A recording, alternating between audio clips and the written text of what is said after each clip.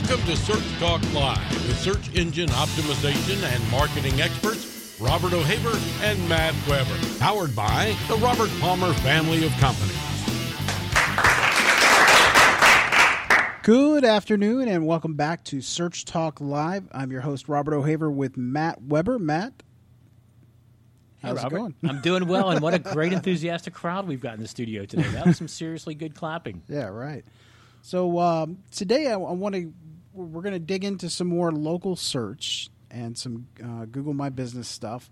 I think it's important. I think it's something we need to cover every aspect we can because most of the work that our SEOs do is local.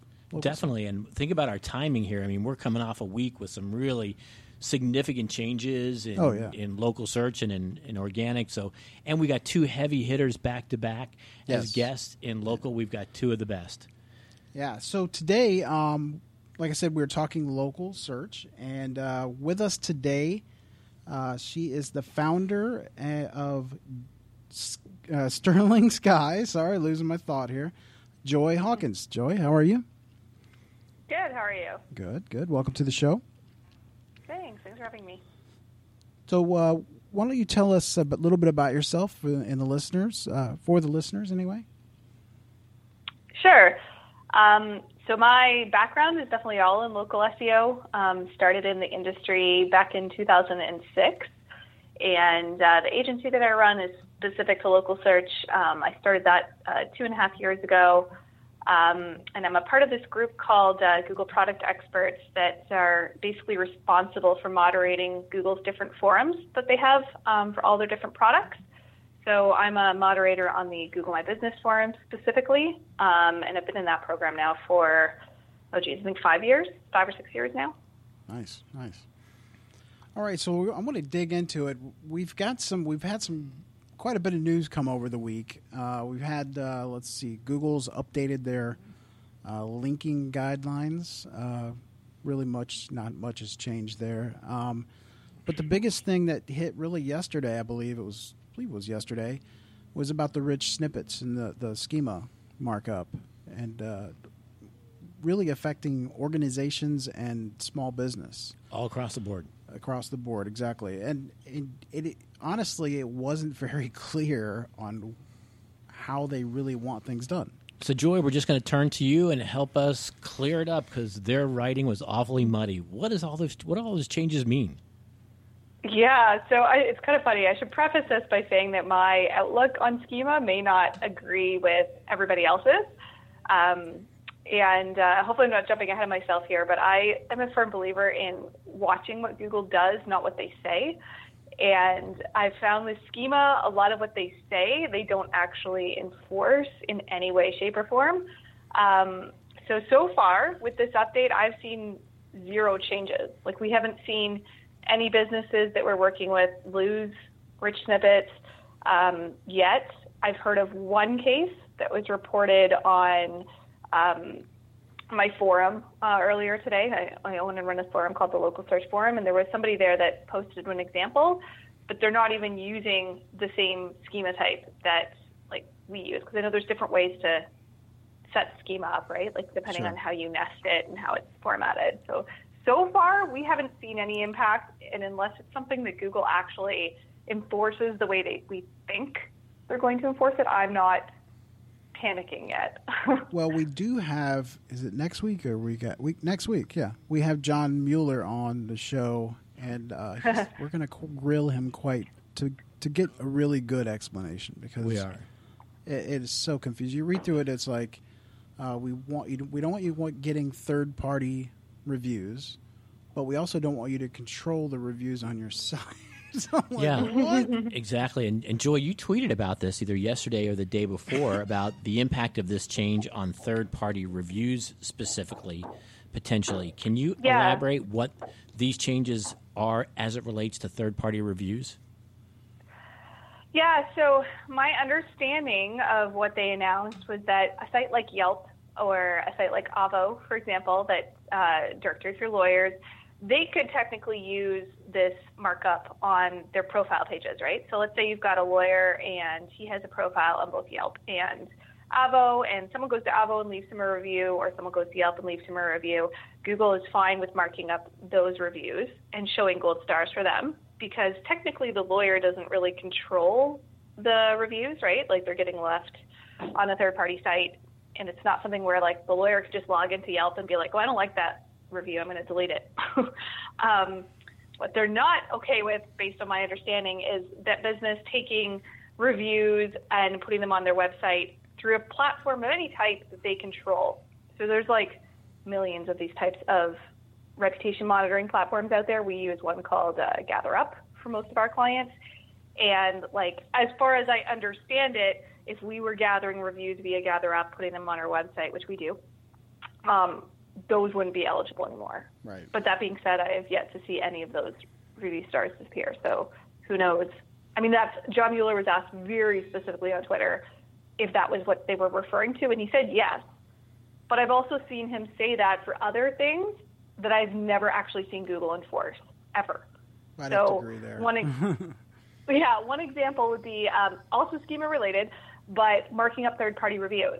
So it's a commonly held belief in the industry that you're not supposed to mark up third-party reviews on your site. So, for example, if I'm a lawyer and I take a review off of Avvo and I put it on my website and I mark it up with schema and I say this review is from Avvo, you're not supposed to do that according to common understanding. We have literally had clients get rich snippet penalties. I don't want to say the word penalty, but like they've had their, a notice come in through Search Console for rich snippets, had them removed, and it was never related to it being a third party, because we submit it for, when we submit the approval requests to get the penalty lifted, we're still linking to the third party. Just every time I've seen one, it's because the review isn't present on the page, like visible or something. Like it's marked up in the code, but it's not visible, or some other factor, but it's never been because of third parties. Like we've had penalties get lifted and they're clearly still linking to the third party that they're quoting. Yeah, and and the team is still like, here you go, you're fine now, you're in compliance. Probably the biggest thing I see people doing is they're using their Google My Business and marking that up. Yep, which is, I've never seen Google penalized for it, ever, not once. Yeah. Like I've never seen a site lose their rich stars in the search results because they're marking up Google reviews, like never once. Yeah, and I don't understand it, because they say they don't want you doing that. But that's not even a third party at that point. It's a second party. So they've introduced this, which was to me, and I may have missed it, a new nomenclature called self-serving reviews, which in their newest documentation they define as any set of reviews that you can influence or control. So where does Google My Business reviews fit into that definition? And there are certainly plugins that take your GMB reviews and automatically display them without filtering on your website. So where does that fit into that criteria? What's your sense of that specific question, Joy? Can you display GMB reviews on your website and not be in violation of Google's policies? So we do. We've done it for clients many times, and I've never had an issue, but we don't use the aggregate markup. We use the individual review markup. So there may be a difference there. I'm not a schema expert, but I've consulted with them. Sure. And actually several of who I would consider schema experts, like, I don't know how to pronounce her name, but Martha from... Van Berkel? She's really, yes, thank you. I mean, it really is not difficult to pronounce. Martha Van Berkel, she is also on the same page. She actually wrote an article on how it's totally fine to mark up third-party reviews and explain why. So, again, her opinion may be unpopular amongst the entire industry, but I agree with her, because I've never seen an issue with it. Like, I think what Google says versus what they do is very different. And as a marketer, I personally like to watch what they do, not what they say, because they say a lot of crap that they don't actually do. I agree, but this is the first time they've actually said we've released an algorithm for this specific situation. Mm-hmm. Well, it is kind of scary, because it would honestly be easy to detect, right? It's not that hard to detect it. Like, no, not at all. If it's a site and they're like adding reviews and they're not like, and they're talking about themselves, which is easy to find in the code, like you would think it would be fairly easy to detect. This is kicking up so more. Far, I haven't seen anything. This is kicking up more dust than, I think it was just about a year ago this time, maybe a little longer, when they came out against review gating. Yeah. Mm-hmm. And to your point, Joy, I still see a lot of websites heavily involved in review gating and more specifically purchasing subscriptions to products that intentionally do review gating. Mm-hmm. And if anything, Google knows who these platforms are that have the functionality of review gating. They know that. Can you explain review gating a little bit just for listeners? So review gating is when you have a selective process in your reviews. So you let people review on this platform, and then you have the option to say, okay, well, if somebody left a positive sentiment, then send them this messaging where they leave a review either on GMB or another platform. But if they leave a negative sentiment, then we're going to give them another channel, and we're going to move them along in a different way on that. So where you see it is a lot of like in restaurants where the first stage of the review is a happy face, a neutral face, and a sad face. But if you click the happy face, then you get a different set of questions and you follow a different path than if you click the sad face. I got you. That's review gating. Okay. So, but they haven't penalized it. They don't enforce that with any consistency whatsoever. I mean, they do enforce it when businesses are reported, but like the platforms that are used, they could easily go in and see who's doing this. It really would be hard to detect, but they don't do it at scale. They've only ever done it at scale once, and it was like, I try to look up the date. It was with Bird Eye. There was a period of 3 to 4 months where any Bird Eye customer lost a chunk of reviews, and there was people complaining all over the place. And I've never seen that happen again. So they went against a specific platform in that case. Yeah, so there was like very little talk about this. There's a guy named Craig Mount who wrote an article about it, and I think he was one of the only people that covered it. But we saw people all over the forums complaining back then. This was 2 years ago, 2017, and he did a really good job covering a very not talked about thing. But there was a lot of businesses that were impacted by that. And I know that there are people that abuse that. It's obvious, but for the people, the businesses that legitimately get good reviews or any reviews, and they're legitimate, why doesn't Google want you to share, especially Google My Business? That just doesn't make sense to me. Yeah, I agree. And there's the other issue is if you're a business listening, there's a lot of good research out there about how people perceive reviews, and there is a general negative perception of a business that has 100% 5-star ratings, for example, on that. So they don't perceive that as authentic, and that varies by age too. So even if you are doing review gating now and you're getting away with it, it actually may be counterproductive.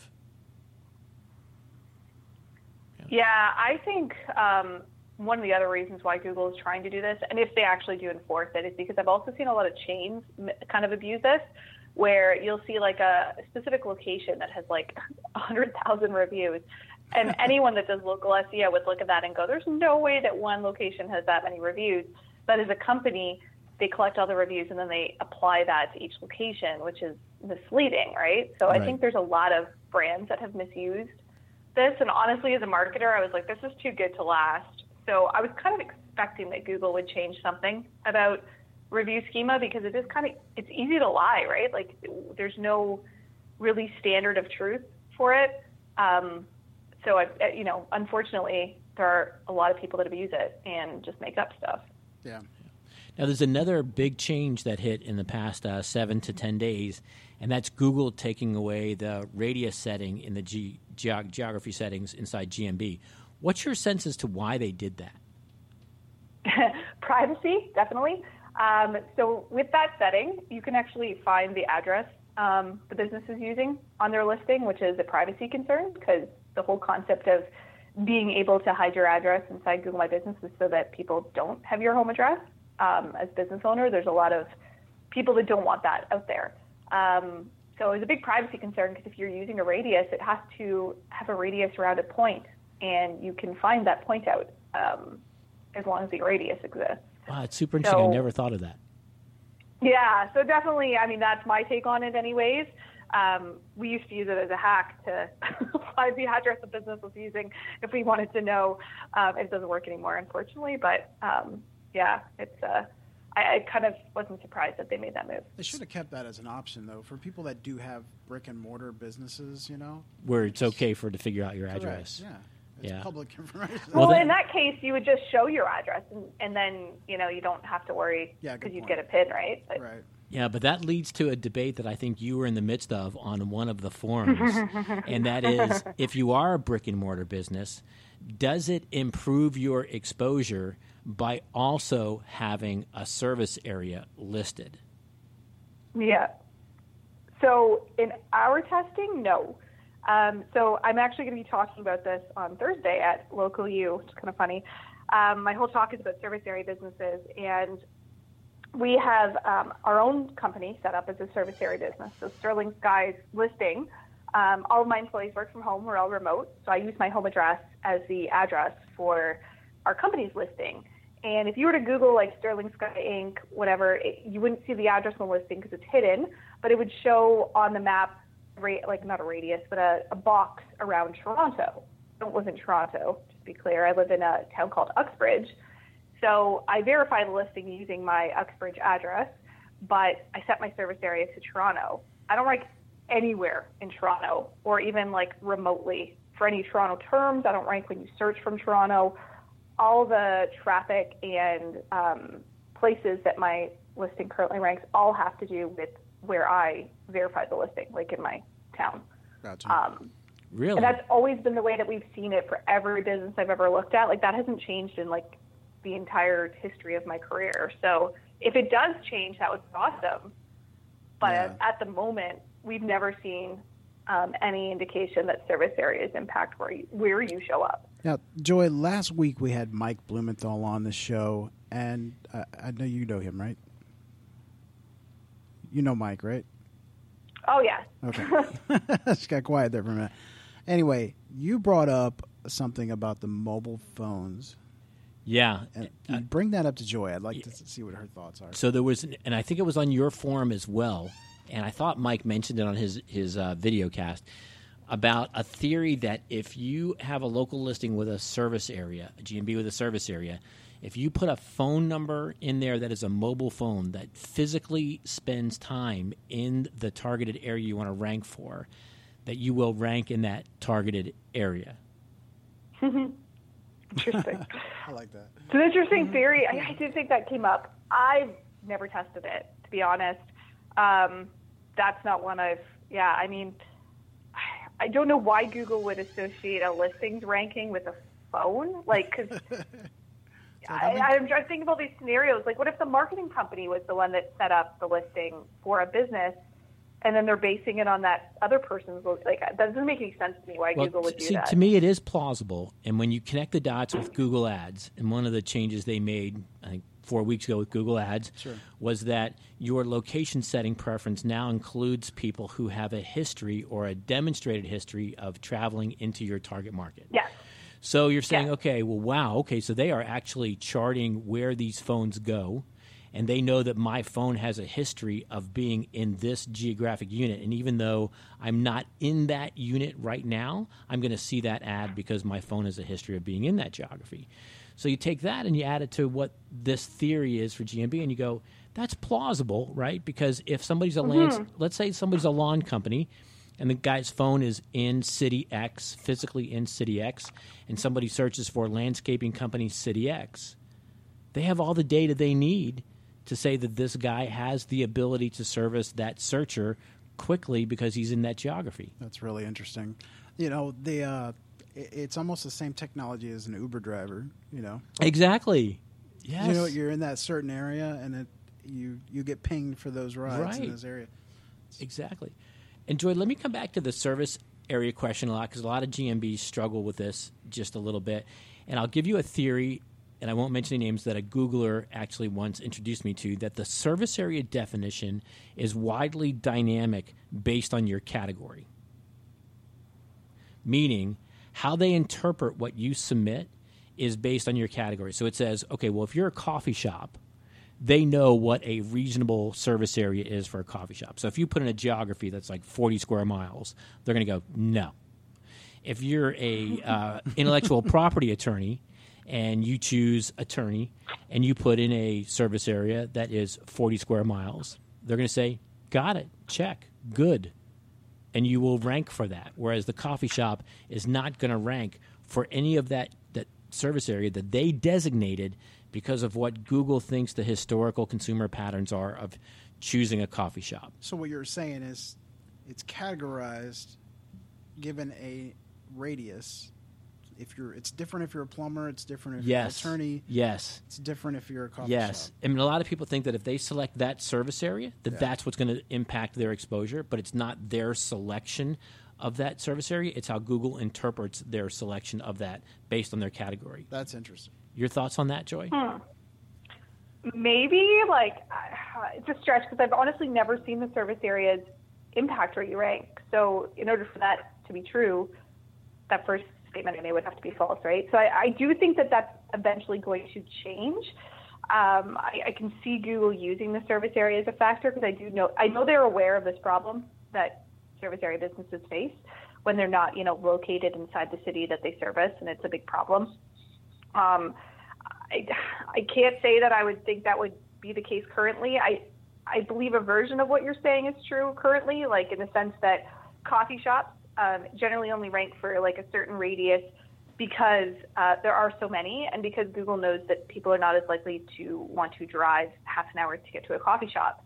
So the set of results is smaller or tighter in that sense. But I don't think it has anything to do with the service area that you set inside Google My Business. Well, the only Does that make sense? Yeah, it will. But the only additional piece of information I would submit, and Robert and I both work with a lot of SMBs, and when we take over GMB profiles, Robert, and you tell me your experience with this, 9 out of 10 times their service area was overly optimistic, enthusiastic, right? Because think about it. You're a business owner, and you're like, I would like the entire state of Florida, right? That's how they look at that decision. And so then you got Google going, well, how do I decode this data and display it when you've chosen the entire state of Florida for your plumbing business because you're enthusiastic? They had to have some means of turning that selection into a meaningful data point. And you know that you can really influence your geography. I can't talk today. Geographical area using schema. Yes. You can influence your local 3-pack, your listing, using that. Yes. And while we're on this is a really great topic, this GMB service area topic. Here's the question, Joy, that every business owner wants to ask you. There are thousands of businesses out there that are physically located just outside a major metro area that they service. They have a physical address just outside it, and they want to rank for that. How do they do it? They want to ask you, the leading expert, what's the answer to that question? Let's go with a plumber. Yeah. Well, my answer is never what people want to hear because they want to know that there is some easy way to solve that problem, and there isn't. Again, this is literally what I'm talking on in 2 days, so I'll use my pieces from that. But one of the ways that I try to solve it is by looking outside the box to see if there is an address that you can use that is inside the city. So I'm giving, in my presentation at Local U, I'm giving 2 examples where this worked really well. One was a friend of mine that was a tree company, and he basically is located in this really dinky small town that no one would ever search in. He's by a beach, and I think it's got 200 people in his town. And the main areas that he services a whole bunch of cities, but they're not where he lives. So what we ended up doing for him is he has a business partner that's not super involved in the business, but owns a part of the business. And he lives in a much more prominent town. So we switched everything from the one guy's address to his business partner's address, which is totally fine with the GMB guidelines. And then similarly, I have a guy that I know that runs a marketing agency, and he lives in Richmond Hill, which is a suburb of Toronto. So he would much rather rank in Toronto, obviously. And he runs everything from his home, so he didn't want to use his home address in Richmond Hill, so he used the address of a condo that he owns and rents out in Toronto. He owns it, so totally fine as far as Google's concerned. He has, he's not using his friend's address. So I know there's been cases where we've seen it work. So, if someone's investing in a property or owns a property that's in the town, that would be one way to get around it. Now you're going to open up Pandora's box here, because with Mike, we talked about citations, and in the 2 examples you just provided, I'm going to assume that neither of those addresses had any level of citations pointing to them, validating those as NAP addresses of that business. Is that a true statement? I'm going to check really quickly here. I don't. So with my friend that lives that lives in the bigger, or his partner lives in the bigger town. We did switch all the citations as well because we're like, why not? This is going to be the main thing. This was a couple years ago. For the other one, I don't know if they have put their Toronto address anywhere because it is a residential address. So I want to say he doesn't really prominently advertise it, but it's probably listed on his citations as well. Yeah, it is. Okay, so that led to a discussion with Mike about the value of citations, which, was page one of a lot of local search playbooks for a long time. And Mike took the position that is not bringing as much value as it once did. What's your thought on citation building? Yeah, so it's kind of interesting. This is another conversation that has actually surfaced recently. There is a group of people in the local SEO community that are strong believers in citations, and they will preach it till the end of the day that citations matter, and you can do what they call fancy things with citations that help. All the research I've done into that has shown that what they're doing as a strategy, there's two different options I've seen. One is to create duplicate citations everywhere and link one of them to your Google My Business listing, as well as the other citation you have that links to your website. I mean, I don't know, maybe that works, maybe it doesn't, but it makes me think that eventually the directories would catch on and merge them, you would think. Who knows? So I'm not really a fan of that strategy. The other strategy is just to keyword stuff the hell out of the citations that you build and put like a word in beside your title. So I would put like Sterling Sky, best local SEO agency ever as my title on Yelp, for example. And it works. But what I noticed is that it only works for that exact variation. So if I put local SEO agency Toronto as like the variation, I would rank for that exact query. But if I just did local SEO agency, or if I even reversed the order and put Toronto local SEO agency, you don't have the same effect. So it's very limited. I mean, I would say it works. Not a solution I would try personally. I don't like that tactic, but it does seem to work for whatever one keyword you decide to keyword stuff in your title of your citation. Yeah, there's a lot of variables there that affect that, but I think, obviously, I sound like I'm advertising Schema, but with the advent of Schema, a lot of that, I mean, it still has its place, but I think with the advent of Schema, you can really, I mean, you're doing latitude, longitude, area served, I mean, it covers it, Yeah, and that explains why you got that new vanity plate on your car, Schema, right? That's how I can tell. That's how I can tell it's you. And Joy, we asked Mike about two radical, maybe not call them radical, innovative techniques that are floating around. And I think one of them was on your forums. One is to go ahead and publish your GMB website, even though you don't point your main domain to it. You just publish it. And then the second is to produce a sidebar on either your location-specific page or your contact page that has external links to geographically specific resources. Mm-hmm. Reactions to those two? So the GMB website, why not? I have to pull up the notes from our test. We were testing that on a client. I don't believe it had any substantial influence. Like, if it does have an influence, we're talking like if there's 3,000 things that Google looks at to determine where you rank, it's like one. So it's not going to really move the needle based on this one test we've been doing. So but it takes 2 seconds.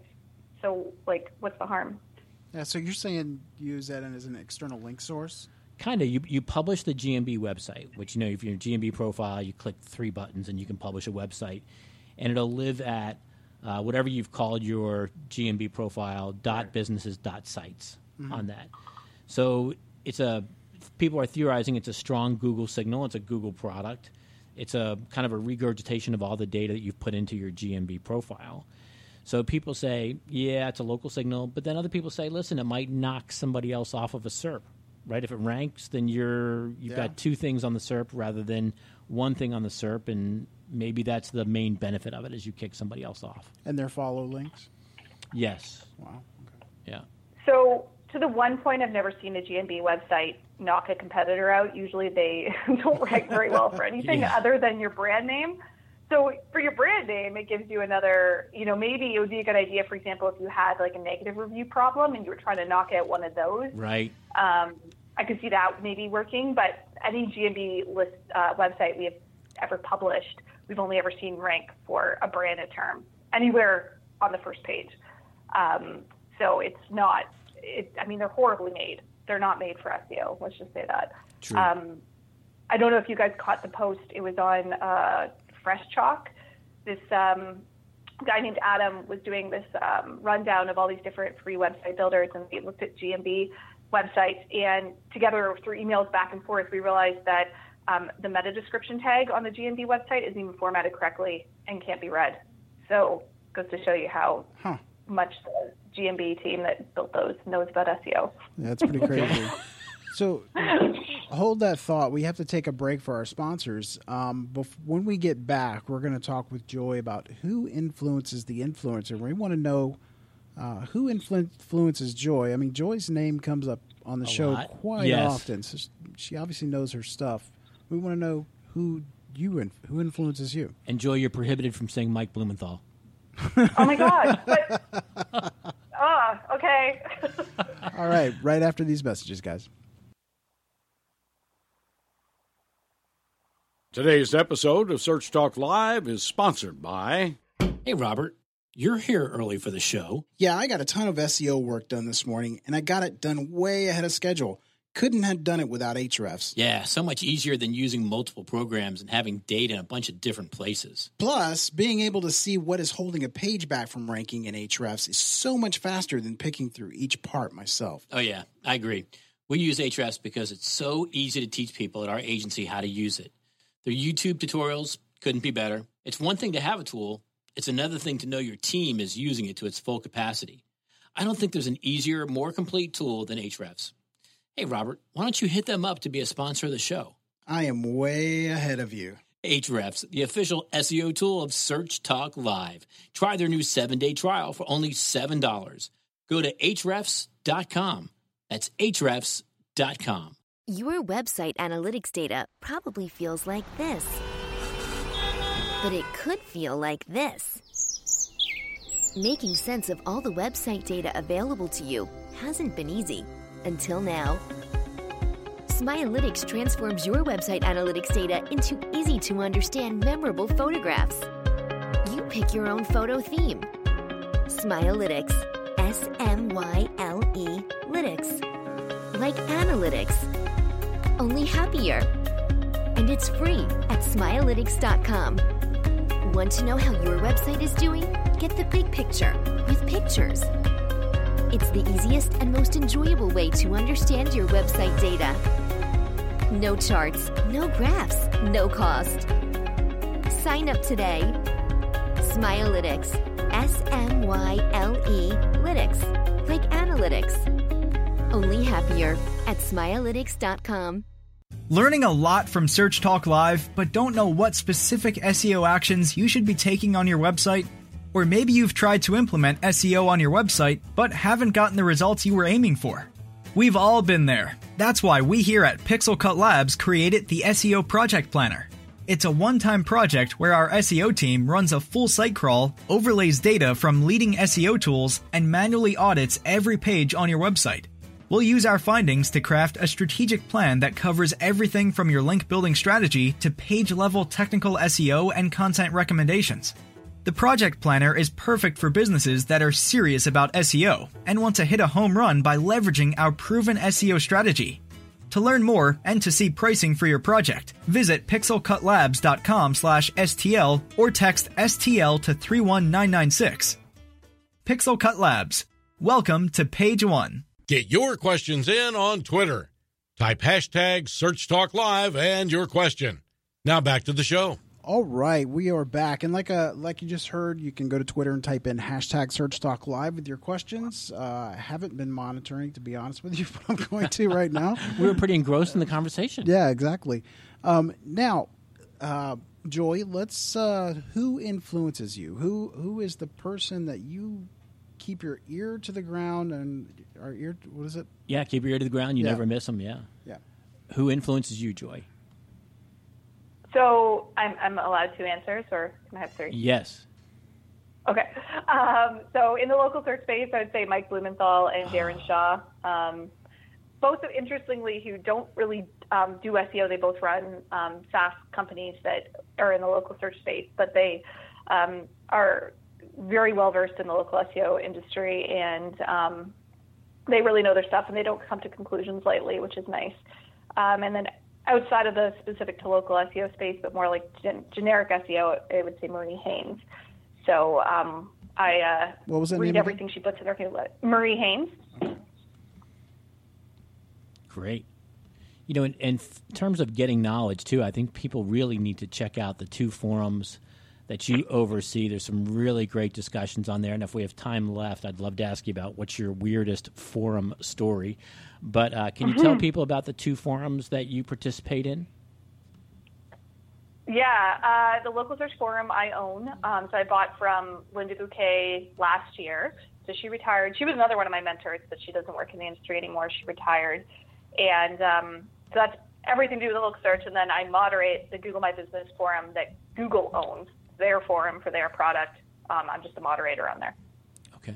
And while we're on this GMB track, having worked with a lot of SMBs, they try to interpret their insight data, and I'm not sure that is presented in the clearest, easiest way. Can you walk our listeners through what's the difference between discovery and the 2 categories of there? I think people get them back reversed a lot. Yeah, so the problem with GMB Insights is the number one metric I see people reference is views, which are usually, in a chart format. It's the most misleading stat you could look at. A view is like an impression on the display network. Basically, when you run display ads and everywhere your ad shows up, you get an impression, and it's kind of meaningless because it doesn't mean people were even looking at your ad or interacting it with any way. That's pretty much views. Like anytime your name shows up anywhere on a map. So I could be on my phone scrolling through my map looking for like what's in the area. If I happen to pass by a label for a business, that counts as a view. If that business shows up underneath another business in the knowledge panel as like people also search for, that counts as a view. So it's like the most inflated metric, not to mention it includes ad impressions. So whenever we see these giant spikes and declines, half the time it's because they were running ads with location extensions and then stopped or decreased their budget or something. And that is all reported inside GMB Insights, and it drives me insane. Okay, so that is a very, very significant point that a lot of people don't realize, that if you have your local extension running in your Google Ads, those impressions are being counted in your GMB Insights. Yep, and they don't break it down for you either. And a lot of people see a difference in their data between what they see in GMB Insights and what they see in their Google Analytics. Why?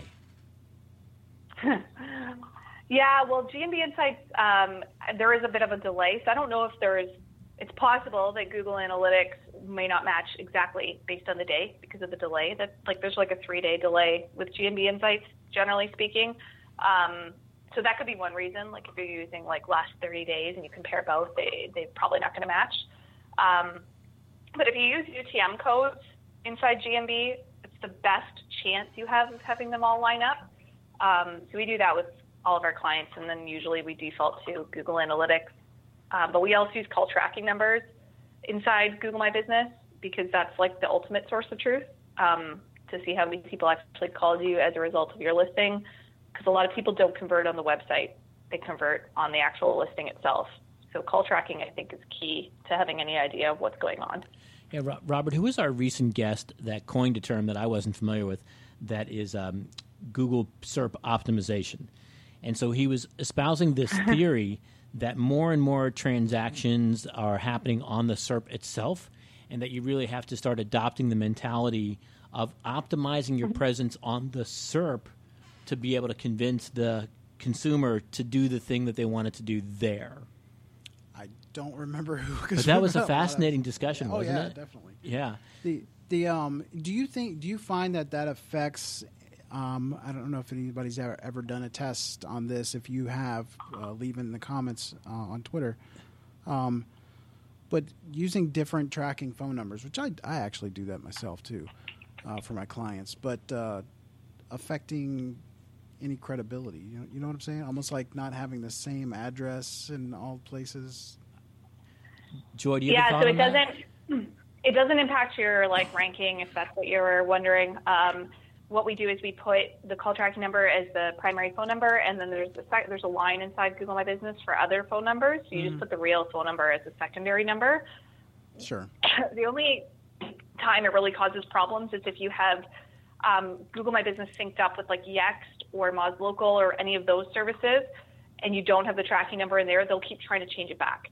And it's like this constant flipping back and forth, which drives me nuts. So if you're using those services, my recommendation would just be to disconnect Google My Business so that you don't have that constant problem. Yeah, the other thing that we don't see very often, or we like to mention anyway, is using UTM codes in the links from your Google My Business. Yeah, and it's gotta really to break out the value of local search. It's a must, and it's not that hard to do. And so if you're listening to the show and you're wondering what this technique is, if you Google the phrase Google URL Builder, you'll get to a page that talks about how to build a UTM code, and you're going to replace website address in your GMB listing with that, what's generated on the Google URL Builder, and then that'll show up as a campaign inside your Google Analytics. Yeah. Yeah, one thing I'll add on this front, since you're talking about GMB Insights, that I feel like almost no one seems to remember with Google My Business data is that a lot of searches, like a lot of mobile searches, do not show up in Search Console at all because the website icon is not present on mobile. So if you go to your phone right now and you search coffee shop near me, there's no website icons. There's just photos, at least there is for me. And usually there's a phone icon. But a lot of times the website icons are missing on mobile. So like all of these search queries that triggered your listing do not show up inside Search Console. That's nuts. This is where we do actually use GMB data because we look at the search queries in sites. And we see all these near me terms that don't show up as heavily inside Search Console, or we see like certain terms that don't match up. I feel like that is a missing key element that a lot of people don't realize, but another reason to use call tracking. Yeah, and we want to get back just to where we're going to close out the section on GMB Insights, but people see that giant pie chart at the top of GMB Insights. It says direct and discovery. Tell our listeners, what does that mean? Yeah, so direct visits are visits where you were the only result that pulled up. So if you search Sterling Sky, that is a direct visit because Sterling Sky is the only listing that shows up, likely, unless there's another Sterling Sky near you. Discovery would be anything else that returns a traditional 3-pack or 2-pack result. Yeah, I have a bad relationship with analytics right now because I've got a couple of sites that have spiked recently, but it doesn't give you any keywords. Yeah, it's like and that's where your CSI skills have to kick in, right? Exactly, and being able to decode all that.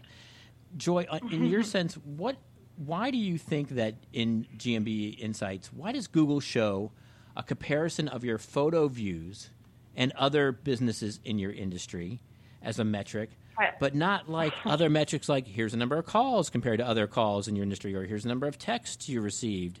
Why did they pull out photos as an opportunity to benchmark you against other people in your industry? Because I think that Google wants you to do something when it comes to photos. So they're really trying to get businesses to add more photos to their listings because that in turn helps Google. The more data that you give Google, the more it helps Google become the presence, the place where everybody goes to get every piece of information on every business, right? Mm-hmm.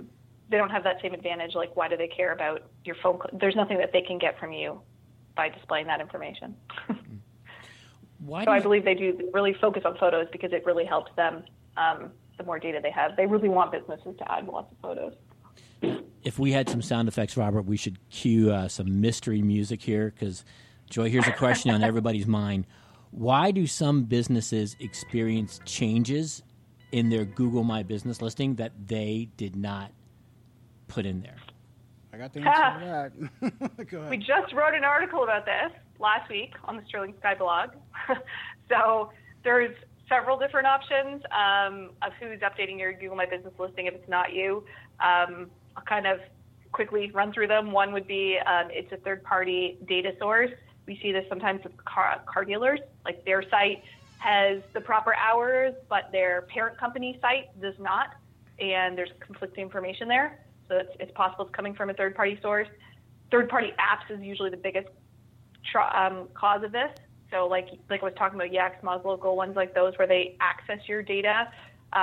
If you have something different in Yext than you have in Google My Business, that is a problem, and Yext will overwrite Google My Business. And yeah, usually that's by far the most common reason. And then sometimes it's another manager you forgot to delete off your listing. Happens more than you'd know. Like, get that sometimes as the answer from Google on forum threads.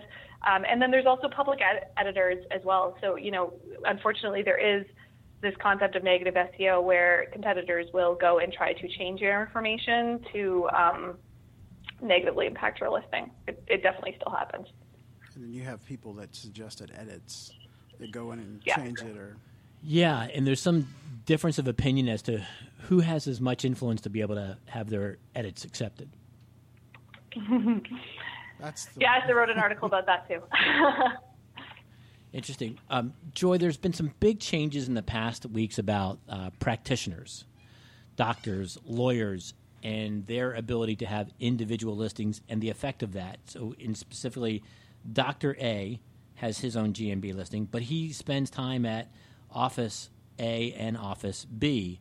Office A has distinct hours. Office B has distinct hours. In the doctor's listing, they're going to ask for hours. Which ones do you put, and how does that fit into the whole GMB ecosystem? Yeah, so one doctor that works out of multiple locations has always been allowed to have multiple listings. That hasn't changed. And the hours should not overlap. Theoretically speaking, you can't be in two places at once.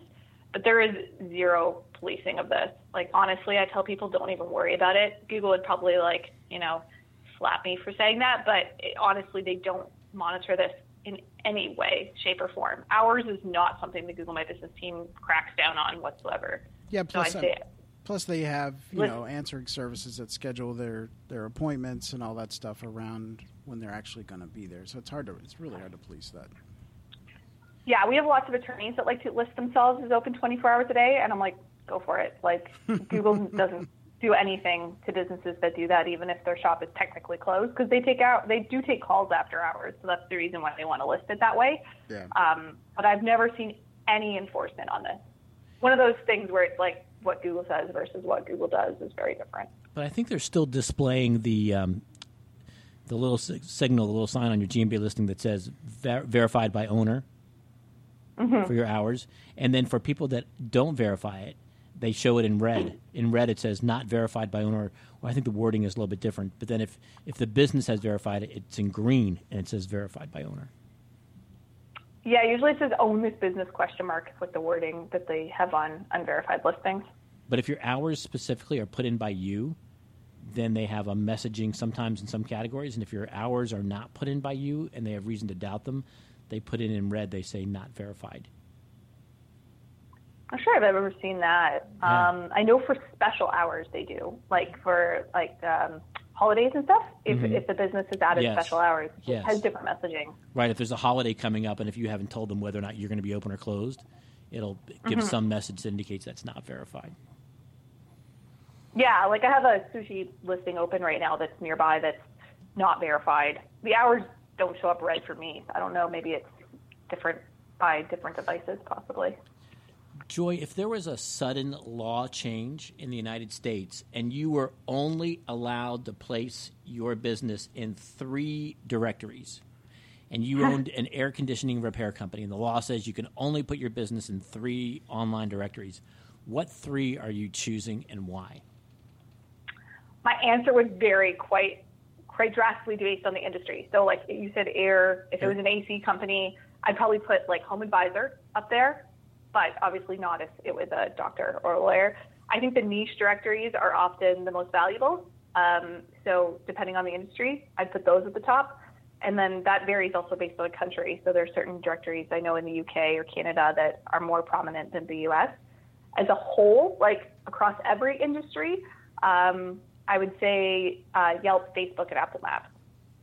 Facebook, Yelp, and? Apple Maps.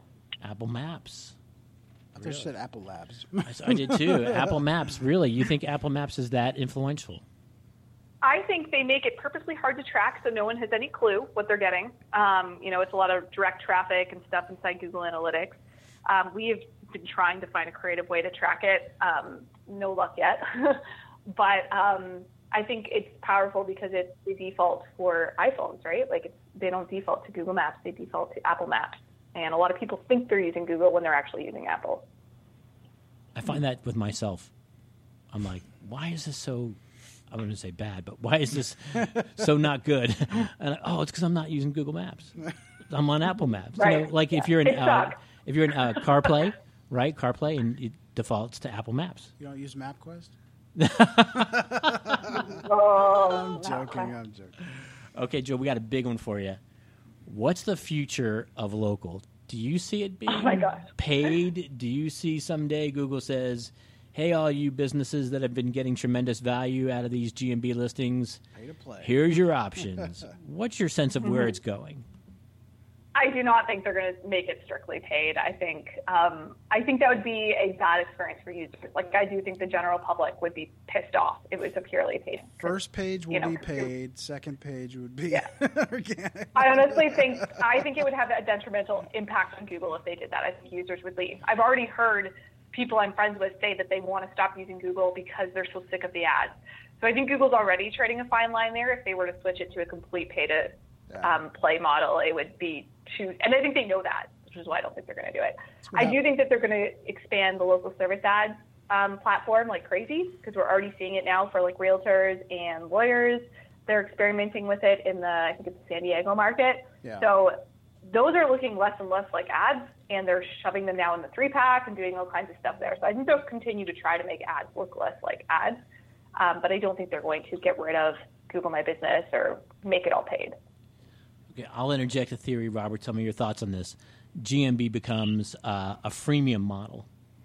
You get X amount of functions for free, but if you want the upgraded video functionality, or if you want the upgraded find out the color of the eyes of your best customers functionality, you got to pay for that. I don't think so, because then they become another Yelp or Yellow Pages. Or there's a lot of money in being a Yelp. Well, yeah. Yeah, but how many people actually have a paid listing? In Yelp, right. Yeah. Yeah. I bet you it's more than we think it is. Think so? Yeah, and if you ever watch the documentary on Amazon Prime about Yelp, you would say, yeah, it's more than we think it is. Huh. Which is a great documentary for everybody to watch, by the way. I honestly, in the thousands of searches I've done, in the last 5 years, I haven't seen Yelp show up for any of them. So I don't. We have clients using Yelp ads. I'm actually a fan of them. They're more expensive than Google ads, like the cost per lead, but they are a good way to get more leads if you're like a business that you just need more leads and you're okay with paying a little more. But it's category specific, right? I think more geographically specific. Like there are certain areas where like no one uses Yelp, and there's certain areas where it's like everyone uses Yelp. I'm obviously being very generic, but I think it really varies based on the area. But you wouldn't look for an ophthalmologist on Yelp? No. Not me. Probably. Well, it depends. If you were in San Francisco, I'd say probably yes. Okay. That's fair. So it is geographical. Yeah, there was a built-in joke, though. If you're looking for an ophthalmologist, you wouldn't look on Yelp. But we'll go to that. Is it time for Believe It or Leave It? It is time for Believe It or Leave It. All right, Joy, Believe It or Leave It, one of the most popular features of Search Talk Live. We're going to give you 3 statements, and we're going to ask you to tell our listeners whether they should believe it or whether they should leave it, and, of course, tell them why. Are you ready? Okay, I'm ready. All right, number 1. Wow, the timing of this is unbelievable, and this was not planned. Paying for a Yelp advertising program improves your local ranking, even in the Google Local Pack. Oh, that's interesting. I would test it, to be honest. I wouldn't completely dismiss it. It's not test it or leave it. Okay, well, without testing it, I'd say that there's a definite possibility that it could. So I would try it. That's a borderline believe it. And the reason why is because I think when you pay, you show up in more of the search result pages on Yelp, which get indexed by Google. So the more of those that you're on, I know that Yelp does impact your ranking on Google. Like Mike Blumenthal kind of showed a test and did a test on that a couple years ago, where they used some fake reviews on Yelp to influence where a business ranked on Google, and it worked. So I think Yelp is one that Google does pay attention to. So theoretically, yeah, I think it could work. I've never tested it, though. So. All right. Yeah. Question number 2. Sorry, I'm breaking your rule. No, it's okay. Question number 2. You can delete negative reviews on Google if a long time has transpired between the transaction and the review. No. That one I don't have to think about now. Yeah, That's a definite leave it? Time period. Yeah. What are the conditions for getting a review removed? Probably the second most popular question I get as I travel the country.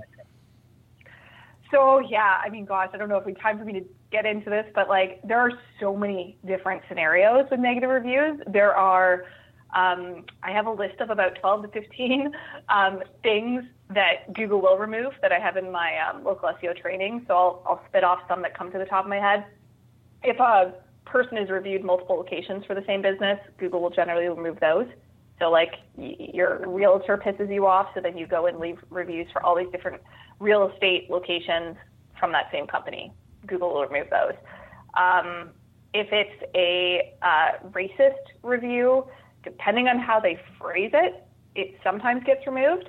So I had to argue with Google on a few of these, but if they make a derogatory statement about a person's race, and it depends on how they word it, but that often does get removed.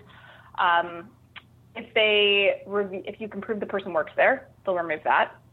I'm trying to think of what other ones. Are there any others that you've heard of that you're wondering if Google would remove? If the review contains personal identifying characteristics of someone. They usually will do that, yeah. Like if you're like, it's especially if it's personal to the customer. It depends on if it's personal about the business owner, it depends on what it is. Last name sometimes. Yeah, no, I doubt it. Yeah. I wouldn't expect them to remove that. All right, are you ready for number 3? Yes. All right, number 3.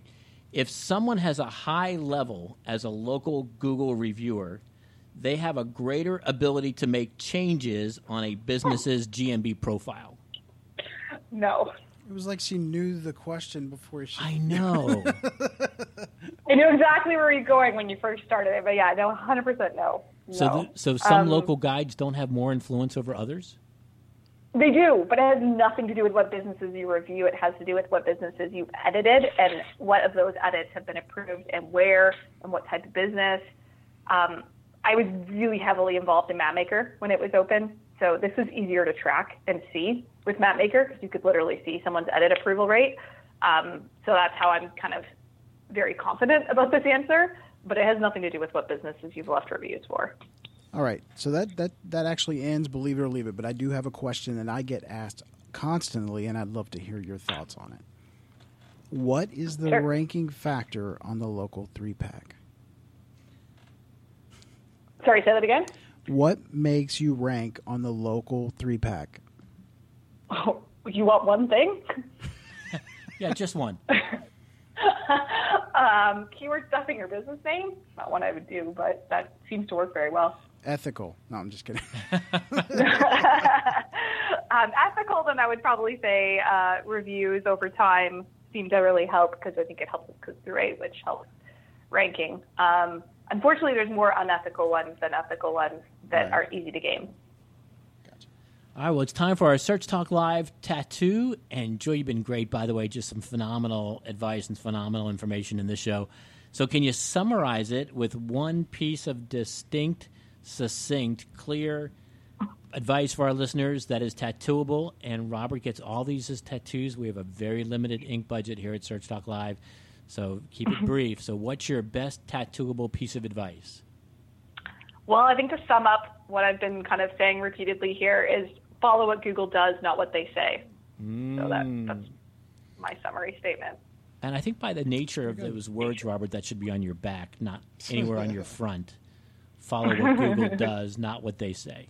Right? Yeah. Okay. So do you have any space on the back? That's been said for quite some time, and you got to filter what to listen to and what not to. Yeah, but do you have any space on your back for that one? Yes. All right, good. Yeah. All right. All right. Well, Joy, we want to thank you for being on the show. I will send you a link to the show once it's up and live. Well, actually, it is live right now. It is Search Talk Live, but you know what I mean. Once it's actually finished compiling, but then if people want to reach out to you, are you on Twitter, or how can they do that? Yeah, I'm very active on Twitter. It's just me. No one controls my Twitter handle other than me. And my website is sterlingsky.ca, so you can also reach me there. Very nice. All right. Well, thanks for being on the show. Lots of great information, guys. I hope you've been taking notes, or if you replay the show if you need to get some of the stuff that Joy has given us. And thanks again. Thanks, everybody, for listening. And check out Mike Blumenthal from the previous week. Yeah, and before we go, I do want you to check out now. If you really love the show, please check out our sponsors. Go to pixelcutlabs.com. Check them out. Their service is amazing. And Ahrefs. That's a tool. And Joy, you use Ahrefs, right? Yes, we do. Yeah, and we lean heavily on it. Yeah, that's like I pay for Ahrefs. Let me tell you, a lot of these tools give me their stuff for free because they want me to use it. I pay for Ahrefs, so I firmly believe in them. Wow, I do too, actually. So do I. So, yeah, I mean, lots of information there. They've got plenty of tutorials, videos, helpful guides to learn, because there is a ton of data in Ahrefs for your website. So check them out. Check Pixel Cut Labs out. And thanks again for listening. We will be back next week. And I think, what is it? Hang on. Hold that thought. I want to tell everybody who we have on the show next week. I believe it's John Mueller, but I was unprepared. So give me 1 second. I'm looking. All right. So next week we have Keith Good. Keith Good is back. Always a popular guest. Yeah, he's a good friend of mine. He's the head of SEO for IBM, small company, but you know. Yeah, great stuff. Thanks a lot, everybody. Joy, thanks so much. Thanks for listening, everybody. Bye-bye.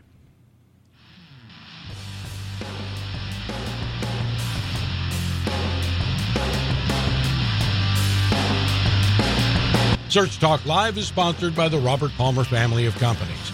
If you have questions for Search Talk Live, or you're interested in being a guest or a sponsor of the show, email Robert at searchtalklive.com. That's searchtalklive.com.